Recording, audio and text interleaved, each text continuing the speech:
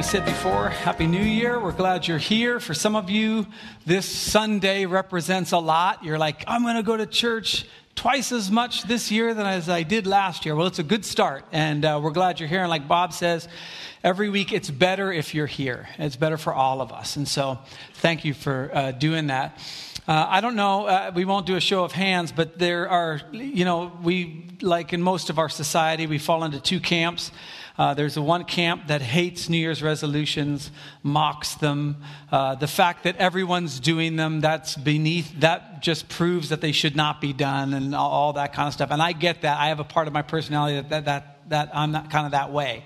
That if everybody's doing something, I think there must be something wrong if everybody's doing it. So I have that part. But then there's the other part, and I kind of, with New Year's resolutions, fall somewhere in the middle, where you love New Year's resolutions. Like your last year's New Year's resolution was to have more New Year's resolutions the next year, to remind yourself. You've got them categorized. You've got like, these are my physical New Year's resolutions, my financial New Year's resolutions, my spiritual, relational, and whatever all else you have. You've just got it all in boxes and everything. And I totally get that. And we have New Year's resolutions for some of us that are very serious. Maybe we're going to get out of a relationship this year, or we're going to make some life choices that are going to be really hard for us. And others, we just have small New Year's resolutions that are just, we want to get more organized, or we want to stop yelling at our boss. Whichever, I was just thinking of our staff meetings. But here's the thing that I want to talk about this morning. Statistically, or if you're like most of us, there's that one thing in your life. Now, some of you have conquered your one thing. And you can look back and you can look and say, well, I remember when I used to struggle with this, right? And you are right now experiencing the life that God is doing through that death. That you are now experiencing a freedom. You're now experiencing a certain level of intimacy, maybe in your relationships. You're now experiencing a certain level of just you feel closer to God. And others, you've been struggling with your one thing for a long time, and you kind of know what that is. But for most of us, there's something in our life that we know. Oftentimes, we don't even have to pray about it. We know that God is calling us to change in this area. For some of us, it's anxiety. For some of us, it's a habit. But we know that something's going to have to change. Now listen, as we know, knowing that it has to change oftentimes isn't really that helpful. Okay, if you know you're struggling with a habit and you know you're supposed to stop, you've already known you were supposed to stop and you haven't stopped, knowing it doesn't help. There has to be something else that takes place for us to move forward from these things that hold us back. And that thing is death. You're like, oh, happy New Year, right? He's talking about death. Here's what I want to talk about this morning. The fact that life cannot happen unless something dies. I don't know what you had for breakfast this morning, but even if you're a vegetarian, way to go, murderer. That broccoli, okay, had a life at one point. I mean, I don't know. I'm just giving you a hard time, but like that's the thing. As a matter of fact, this whole process of death and life and all this stuff, Disney calls it Hakuna Matata. I call it designed by our Heavenly Father. But literally in 80 years. And I don't mean to depress you, but in 80 years, we're all going to be dead, pretty much. Except for maybe Ethan. Keep going, buddy. You got it. All right? Like we might all be dead in 80 years. And most of the planet statistically will be gone, and it'll be all new people. Happy New Year with that little thing. But here's the amazing thing about our Heavenly Father. You know what He promises? Even though that in 80 years, we'll all be gone, the life you live now actually has an impact on the life you leave, the legacy you leave. As a matter of fact, the Bible talks about this all the time, from one generation impacting another generation. And even more so, the Bible gets even more specific and more crazy in its language, where it says that the decisions you make now actually impact not just the next generation, but all of eternity. That there's something that happens in the kingdom of God as you begin to make these life changes and you begin to put to death the things that are holding you back. Sometimes the Bible calls it the things of the flesh. Sometimes the Bible calls it evil or whatever. Sometimes the Bible calls it sin. You can call it all those things. You can call them roadblocks. You can call them hurdles, whatever. Okay, but it's at that death part, when we put that to death, that God is able to spring up new life. You know what Jesus says about our lives? He says he's come not only to give us life, but to give us life to the full. If you read older New American Standard version, it says more abundantly. Matter of fact, that's in John chapter 10, verse 10. It says this: the thief comes to steal, kill, and destroy, but I've come that they may have life, and they may have it to the full. And this is not just dying and making it to heaven, although that's a part of it, and we praise God for that he provided a way for us to spend eternity with him. But that eternal life can actually start today. That life, that abundant life, that spirit-filled life, if you want to get, in kind of Christian terms, you'll hear sometimes Christians talk in terms like that. A spirit-filled life, an abundant life, a life empowered by God. That can happen today. But here's the thing. In all areas of our life, even if you're not a Christian, you don't even believe the Bible, you've seen this process of something has to die for there to be life. If you graduated from school, high school or college, or you're going through a thing, I was just talking to Kip Smith, who's a leader in our youth group, and he's going through his training at work, and he's got to go through these classes, and those classes are a pain, and those classes mean you have to die to being able to watch television because you got to study. Something has to be put to death. A part of his time has to be put to death. If you've ever changed careers, we have firemen that are here, and the rigors you have to do to go through to become a fireman, you've got to sacrifice other parts of your life for that to come alive. The Bible talks about marriage in this way. Paul talks about it this way. Basically, he takes men and he takes women, and he says, here's the key to a healthy marriage. You both need to die. And if you can die in here and you can die here, you're going to have an abundant marriage. You could see this in all sorts of areas. If you want to be fit and that area of your life, you've got to die to the donuts we serve between services. You're just going to, that has to be sacrificed on the altar, or whatever language you want to use. If you want to have thriving finances, you're going to have to die to whatever, maybe eating out for a while. This is just a common principle. But it's so powerful as it relates to what God wants to do in our lives. And so God, what we're going to look at in just a bit, and then we're going to have an exercise that we're going to all do together, hopefully, is this idea of seeds. And we'll see the verse in a second, but Jesus basically says, unless a seed falls to the earth and dies, it just remains a seed. And that's all it's going to be, is whatever it is. But if it's able to die, it can produce many seeds. It can bring life. So I have this little thing I did. It's the seed I'm using is a sunflower seed. But you don't have to do that. But let's just call this particular sunflower seed anger. Okay? Maybe this is your thing. Maybe for you, you're just an angry person. And things just get you riled up. And you're an angry person because when you begin to speak, you can just watch people begin to tense up or leave the room or be like, oh boy, here it comes, or whatever. Or maybe you describe yourself as really passionate and straightforward, right? And everyone else is like, right, that's what it is, passionate and straightforward. So here's the thing. Unless that seed, that anger seed, falls to the earth and dies, unless that process, if that process doesn't happen, then you will not experience the life of healthier relationships. It's going to block all your relationships, including your relationship with your Heavenly Father. And so that seed of anger, as it just kind of relates to, well, this is who I am, or if it's not addressed and if it's not killed, it is going to have an impact on your life.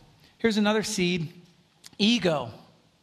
And ego manifests itself in a whole bunch of different ways, right? I mean, there's the whole, wearing a t-shirt that says, "Welcome to the gun show." Okay, there's that. But there's also the need to be right all the time.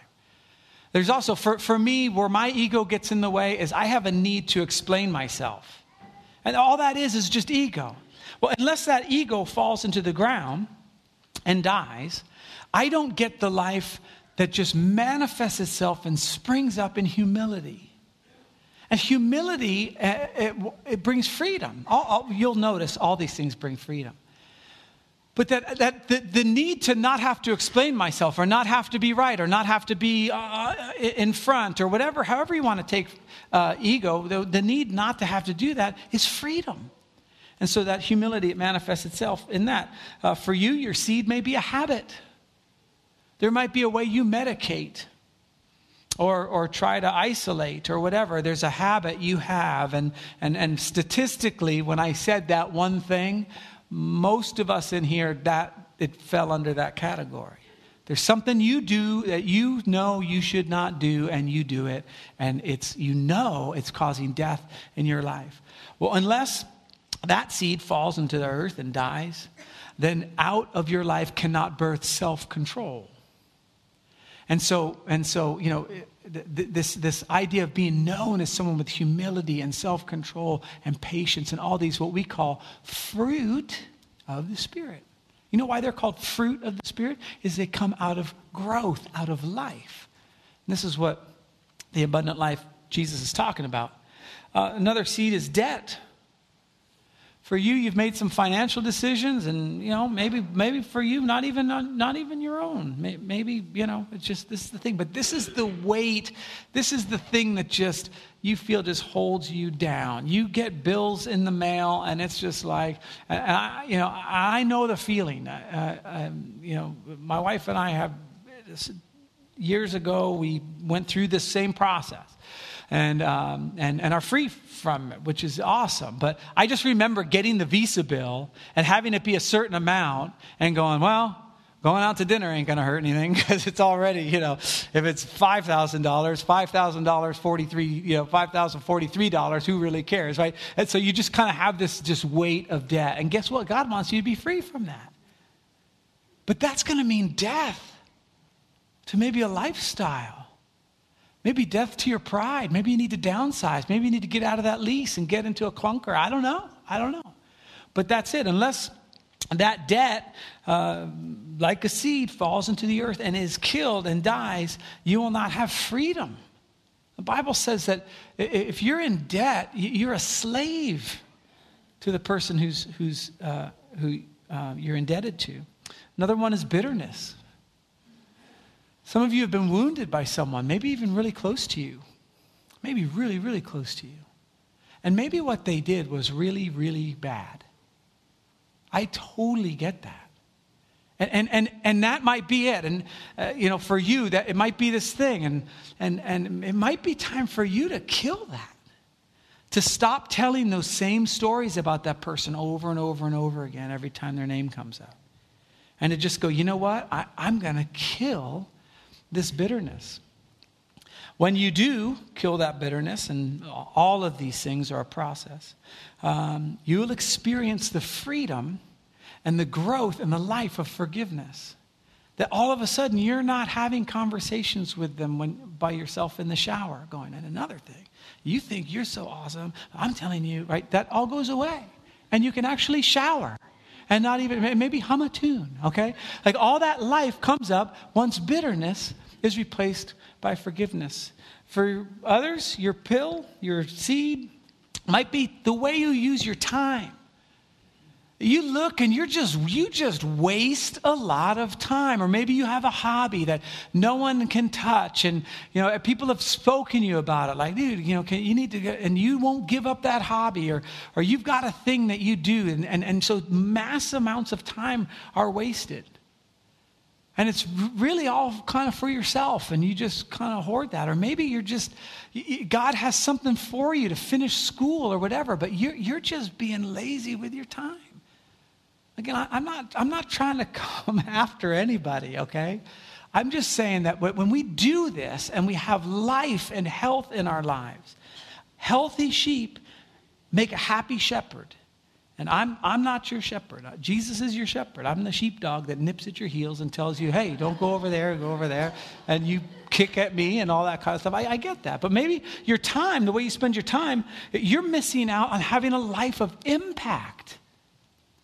You know, Rihanna was talking about the children's ministry, and I mean, I cannot even believe we make it this easy on people. I mean, if I had to push back on Rihanna, I'd be like, make them commit for 10 years and, you know, half their income and all this kind of stuff. And she's like, you know, 1 week a month, you know. But here's the thing, just those little investments in other people, in this case, our youngest people, have a huge impact on their life moving forward. You can bury a part of your time and kill a part of your time and maybe kill a hobby and maybe kill something else. And then you're now impacting somebody else's life. It's awesome. Jesus talks about this principle in ways that are very troubling. If you were listening to Jesus at this particular time in history when he said this, he talks about this in kind of raw terms, okay? Now remember, what Jesus is after is an abundant life. Jesus is after a life where you are free, okay? Free from these different things, free from bitterness, free from debt, free from, all this kind of stuff. That you're living an abundant life. What we might call a spirit-filled life, or a lot of the fruit of the Spirit is manifested in your life. So here's what Jesus says. He's talking to his disciples. And then he, in Matthew chapter 8 or 3, I don't have my glasses, whatever it says back up there. He calls a crowd to him. So he's talking to his disciples, and he's about to get to something really important. And he goes, hey. He calls everybody in. So imagine you're sitting there in your seat, and I'm having this conversation with somebody, and I go, everybody needs to hear this. And so I call everybody, come on, let's gather around. I'm going to say something important. That's what Jesus does. He called the crowd to him along with his disciples. And he said, whoever wants to be my disciple must. Now, at that point, they took out their iPads or their phones or whatever, and they're like, this is going to be good. Somebody better write this down. Are in their papyrus or whatever, they're chiseling out something in the stone. I don't know what they did back then, but this is kind of the big deal. If you want to be a disciple, now remember what Jesus is saying. A disciple is just the learner. Jesus becomes your rabbi. You become like Jesus. You live the abundant life. You live a life that doesn't get kicked around by your circumstances. If you want to do that, here's what you must do. They must deny themselves. That's when you start scratching everything. I thought it was going to be something good, Take up their cross, like, what? And follow me. Now, for us, we talk in terms of everybody has a cross they must bear and all this kind of stuff. But to them, a cross was a cross. Like it was in the way you die under the hands of the Roman government. And so for them, it's like, man, this won't, Jesus will kind of continue around this theme. That in order to live, something must die. And what I mean by die is I don't mean we flirt with it. I don't mean we dabble around in it. I don't mean we kind of, now death is a process. Okay, and so in some of our areas that we've already, it's already kind of hit us a little bit. You're thinking, man, well, how can okay, go without debt. I owe $10,000. I can't just tomorrow go whatever. But it's this process, this idea of there's no return from me. I'm going after this thing. I'm going to kill this thing. Whether it's lust or the habit or whatever it is, anger or judgmentalism or whatever it is in you that you see, I've got to get this handled. I got to get this relationship restored or a relationship broken apart. I got to get it handled. It requires death. Let me show you what how Jesus kind of modeled this. I'll give you some background of what we're about to take a look at. We'll be looking in the book of John. Jesus has just raised Lazarus from the dead. Now, if there was one event that Jesus did that had the biggest impact on his ministry, this was it. As you can imagine, right? When you raise someone from the dead, kind of a big deal. All right, and I'm not just talking about Rihanna's CPR class either. This guy was dead, buried, like in the tomb, sealed up. And Jesus' ministry at that time was coming like this because he knew they wanted to kill him. As a matter of fact, when they went back to go raise Lazarus from the dead, one of the disciples went, well, let's go back to Jerusalem and we can die with him. Like, it's done. And so Jesus raises Lazarus from the dead, and there's just this like U-turn of his ministry. Like people are, as you would and I would, they were freaking out, and the word spread fast about this. And so Jesus goes back to Mary and Martha's house, who were Lazarus's sisters. And Mary takes out this really expensive perfume and anoints Jesus with this perfume, like basically wastes it on him. And now you're starting to see some turmoil. And Judas, who, if you know the story, later betrays Jesus, is like kind of this for him is the last straw. He says that could be given to the poor. The Bible tells us he didn't care about the poor. He was skimming off the top. Which is when you hear someone say it's not about money, it's about money. And so he goes through that. But it says the Jews from all over were coming to see Jesus because of Lazarus. As a matter of fact, the story's fantastic. You should look into it. As a matter of fact, Lazarus, it's so phenomenal what happens. Lazarus, they don't even mention his name anymore after that without giving him the last name who Jesus raised from the dead. So they go, and Lazarus, who Jesus raised from the dead, was with them. And that's where they saw Lazarus, who Jesus raised from the dead. So like if Jesus raised me from the dead, I would be John, who Jesus raised from the dead. And everyone would go, oh yeah, that John, because it's a big, big deal. This is where Jesus is in his ministry. Furthermore, the thing with Lazarus was that it was so important that people came around. The Pharisees were thinking to themselves, maybe we should kill Lazarus. Because that's kind of the key to his popularity right now. Now, can you imagine? They want to kill a guy because another guy raised him from the dead because it wasn't working out for them. I don't know about you, but that sounds wrong to me. Okay, so all this is happening, and then finally Jesus goes into Jerusalem, and they put him on a colt, and they put down all these palm branches. This is how we celebrate Palm Sunday, if you've been in church for that. And everyone just starts yelling out, Hosanna, Hosanna in the highest. And they're just giving him all this praise. As a matter of fact, I wrote down what the Pharisees said. The Pharisees said to one another, see, this is getting us nowhere. Look how the whole world has gone after him. They're like whining and complaining. And so if you want to bring it into like everyday terms, pick whatever your political party is. Just imagine that in your mind. And imagine the poll results come out. The election's in 2 days, and your candidate is up by like 42 points. You're just like, done.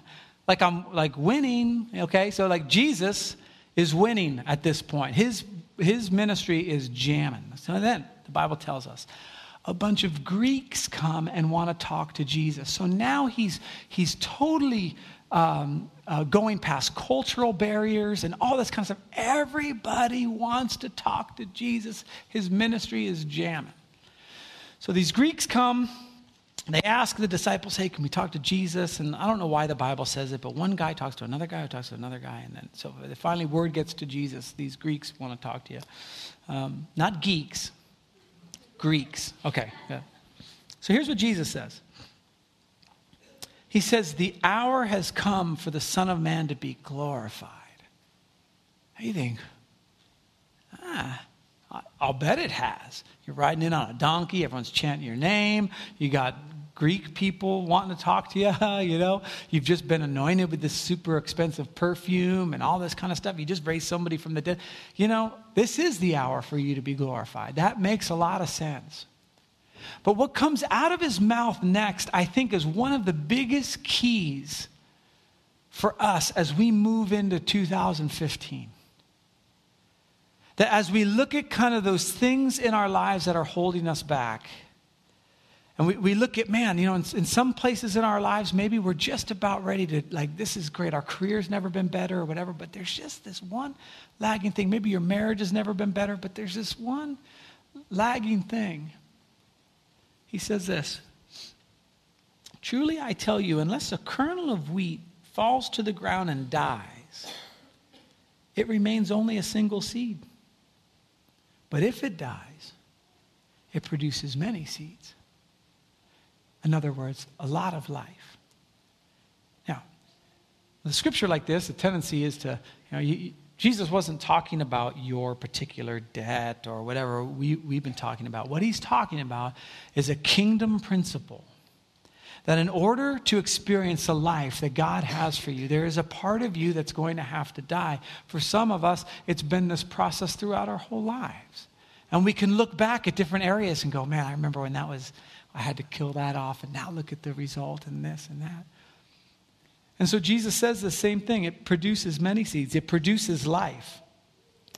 And even as I look around and just kind of know our different stories, there are some people who are sitting here in your marriage right now. You cannot even believe you're still sitting together.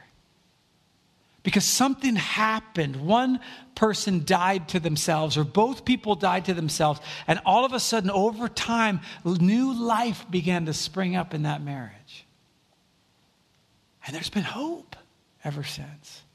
For some of you, you can look back at a certain habit. Maybe you went to recovery, or maybe you had something that was kind of that drastic, where you just had to get away for a couple weeks and get into professional care or whatever. But you look back now, maybe that's 5-10 years ago, and you look at the life you have now, and you just say, I cannot believe that I was caught up in that stuff. Because while it remained the thing, it just remained the thing. But when it died, life sprung up that you had no idea was even possible. And this is really the problem when we get into this idea. All we can see is what it's going to cost us. The death part, right? I mean, if you're looking in a relationship and forgiveness means you have to let them off the hook, that is costly. It seems like it costs quite a bit, doesn't it? I'm not letting them off the hook for what they did. They owe me. I can't get my childhood back. I can't get this past relationship back. I'm carrying baggage that they attached on me. I've been dragging it around for decades. I'm not just going to let them off the hook. That costs too much. And your Heavenly Father is up there going, you have no idea the life I want to produce in you if you would just let that die. For some of you, you have a habit and you're thinking, I can't cope without that habit. I can't get through life without that habit. I can't even get through the day without that habit. Pick whatever habit you want to pick. And you're sitting there going, I just can't see myself without that. And your Heavenly Father is going, oh, you wouldn't even recognize yourself without it. What I want to do in you. And Jesus is saying this, look, unless that thing dies, it just remains the thing. You got to let it go. He goes on, and he kind of explains it a little bit. He says, whoever loves their life will lose it. In other words, if you're trying to just save these little areas, okay, you're going to miss out on most of what's going on. If you find your identity in something and you're not willing to let it go, and it's almost like Jesus is saying, look, if you want to just hang on to your life the way it is now, go ahead. You're going to miss out on a lot of stuff. But if you're willing to lose what you have right now, look what it says. You'll keep it for eternal life. Now, again, this is not just eternal life buried in the ground going on. This is the life the Bible talks about having a life and having it more abundantly. It's about being filled with the fruit of the Spirit, okay? Love and joy and peace and patience, kindness, goodness, faithfulness, gentleness, self-control, all these types of things. But some things have to die. He moves on, he kind of explains himself even further and says, whoever serves me must follow me, and where I am, that servant, my servant also will be. My Father will honor the one who serves me. And then Jesus gets about as personal as you'll see him get. like of how real this is. He says, now my soul is troubled. Well, what should I say? Father, save me from this hour? Look at this. It was for this very reason I came to this hour. Now look, here's the thing. For Jesus, he's actually talking about dying on the cross. Okay? So for him, how God, and again, we talked about this before, he is God, and he's, all this thing, we did that through our Christmas thing. It's kind of hard to wrap your head around. But he was fully man, and he fully understood what this is going to cost him. That to follow through with what God had called him to do was going to cost him his life. And he's like, should I be rescued from this? No. This is what I got to do. And for some of you, you have a habit or something, you wish you could just push a button and have it be done. You wish you could just say a prayer, and you've probably said that prayer. God, just remove it from me. Why do I even struggle with this? Why wouldn't you just take it from me?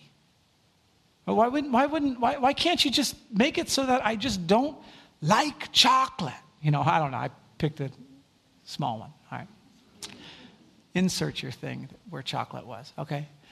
Right. We just want to press the button. Jesus is like, do I just press? Do I just say, Father, just take it away? No. I got to go through this. In the dying process begins the life.